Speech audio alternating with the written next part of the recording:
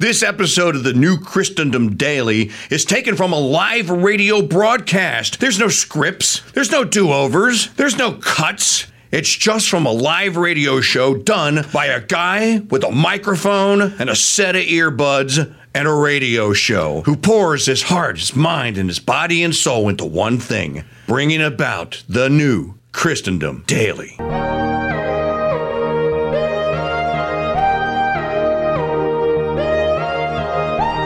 There seems to be amongst the American people out there some sort of sick, twisted desire to go to World War III.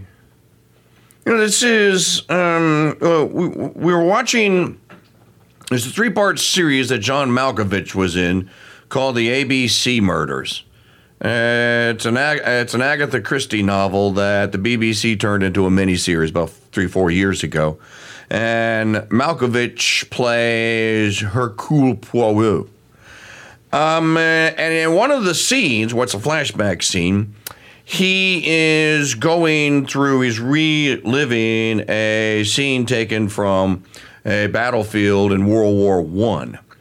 And as he's walking amongst the corpses, you know, you see the horrors. If you've seen that movie, 1917, you've seen the actual horrors of what a world war looks like.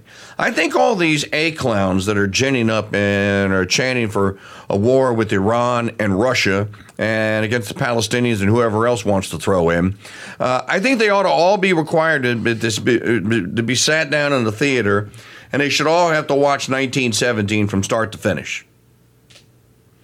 As a matter of fact, for extra credit, we should get toothpicks and pry their eyeballs open so they don't even get the blink. Maybe I should get you a shot of Elijah Craig. That might make you feel better. Maggie wants to give me a shot of Elijah Craig. You don't want to hear me on a shot of Elijah Craig. Everybody's heard you on Elijah Craig. No, they have not heard me on Elijah Craig. Don't come in here loaded. What are you talking about, ma'am? Oh, here we go. I'm talking about your normally get-togethers, your man chats. Everybody's already heard you on bourbon before. Okay, all right. But they haven't. Not on air, maybe. So I think they ought to all be made to watch 1917 so you can see the horrors of what you're about to commit all your faggot troops into going fighting. This is really getting, it's...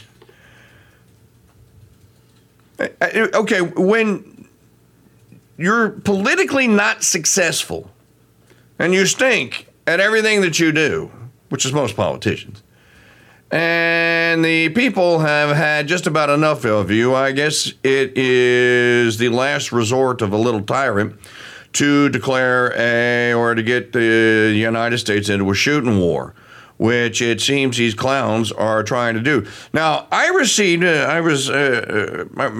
received on Friday a half a dozen messages from people telling me today's the day. The Israelis are going to invade, the land invasion of Gaza is going to begin today, and when it does, that's when the regime leader is going to commit all sorts of American troops into the effort. And then you're going to have American soldiers shooting and killing Palestinians and whoever else is there on the other end or on the receiving end of the land invasion.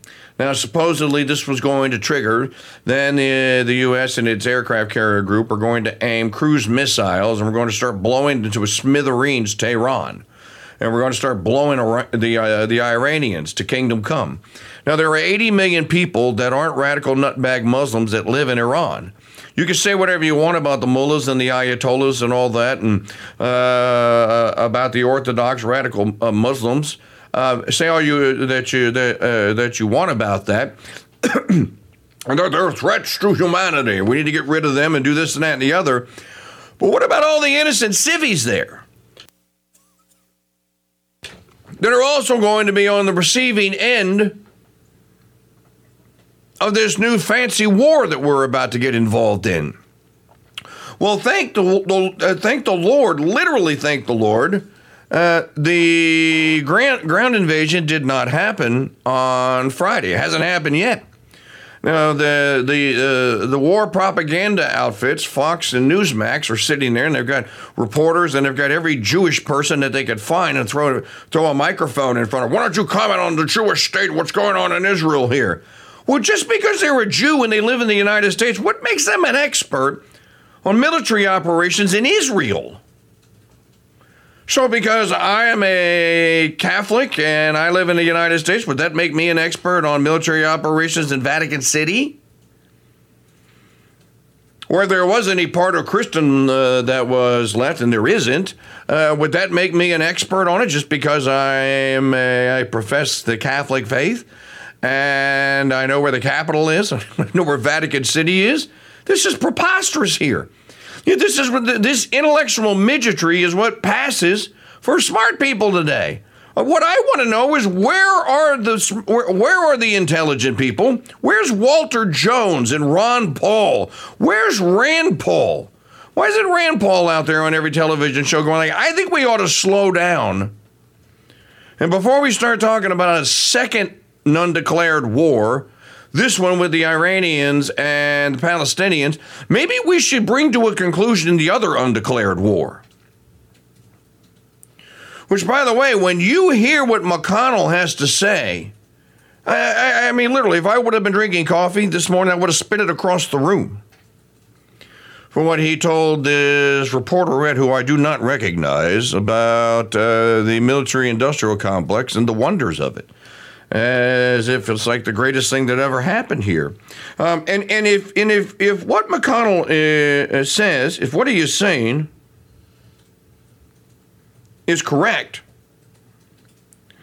then that would explain an awful lot about what's going on and why Congress has not stopped, because they could stop it, has not put a full stop to Biden's transfer of wealth from us to the Ukrainians.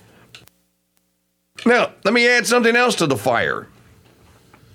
On Friday, it was revealed that the House Judiciary Committee has obtained the bank records of a bank account that is partly owned and managed by Jim Biden. That's Joey Biden. That's Biden's little brother, Jim. This is supposedly a real estate holding account of some sort. Here's the nitty-gritty detail, though. The banking records that the House committee obtained show that Joe Biden he signed on the back of the check, cashed a $200,000 check written by his brother to him in 2018, on the same day that $200,000 was transferred into the account from a foreign entity, indicating that this was compensation for something that the big guy had done on behalf of a foreign company, or a company based in a foreign nation, as they say.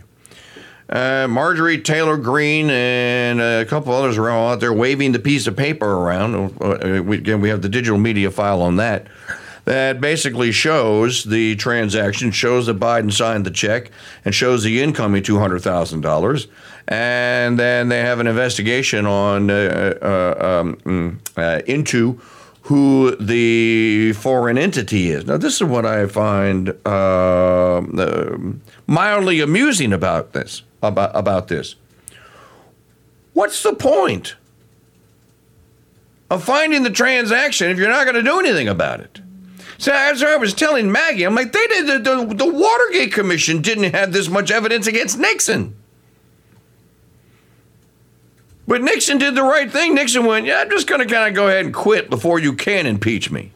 Because Nixon was told by Senator Frank Church at the time, dude, if they impeach you, I'm going to vote with them to impeach you. Because there's all this, we have all this like evidence and stuff. There's more than enough evidence now. There's more evidence of Biden's corruption than there ever was for Richard Nixon's. And Nixon only did something after the fact. Biden has been involved from the instigation, from the initiation, from the first thought. You know, for a long time, most people looked at the Hunter Biden, Devin Archer, Joe Biden, Burisma foreign government entanglement, looked at it as though that Hunter was the mastermind of that. But that's incorrect. The proper way to look at that is that Joe was the mastermind. Joe needed Jim and Hunter and Devin and John Kerry's stepson and then Romney's son and Pelosi's son and all the rest of them. Joe Biden needed them to carry out and do the dirty work so that he could profit. He and Barack Hussein Obama could profit off the scams that they were running basically through the Obama regime, and so that Hillary and Bill could do the same thing to the State Department. So looking at and trying to make Hunter Biden, maybe this is why Joe, the big guy, didn't fight so viciously against it. Because he was content having his crackhead son blamed for everything, and he is kind of a bystander that just used his influence and his name to get done or to do whatever it was that they were doing here. This particular transaction here, and so look at it correctly. The big guy gives the marching orders. Hunter and Devin were just little foot soldiers, okay? Which is why they were just, pulling down a measly 70, 80 grand a month. By the way, what kind of expenses do you have to have?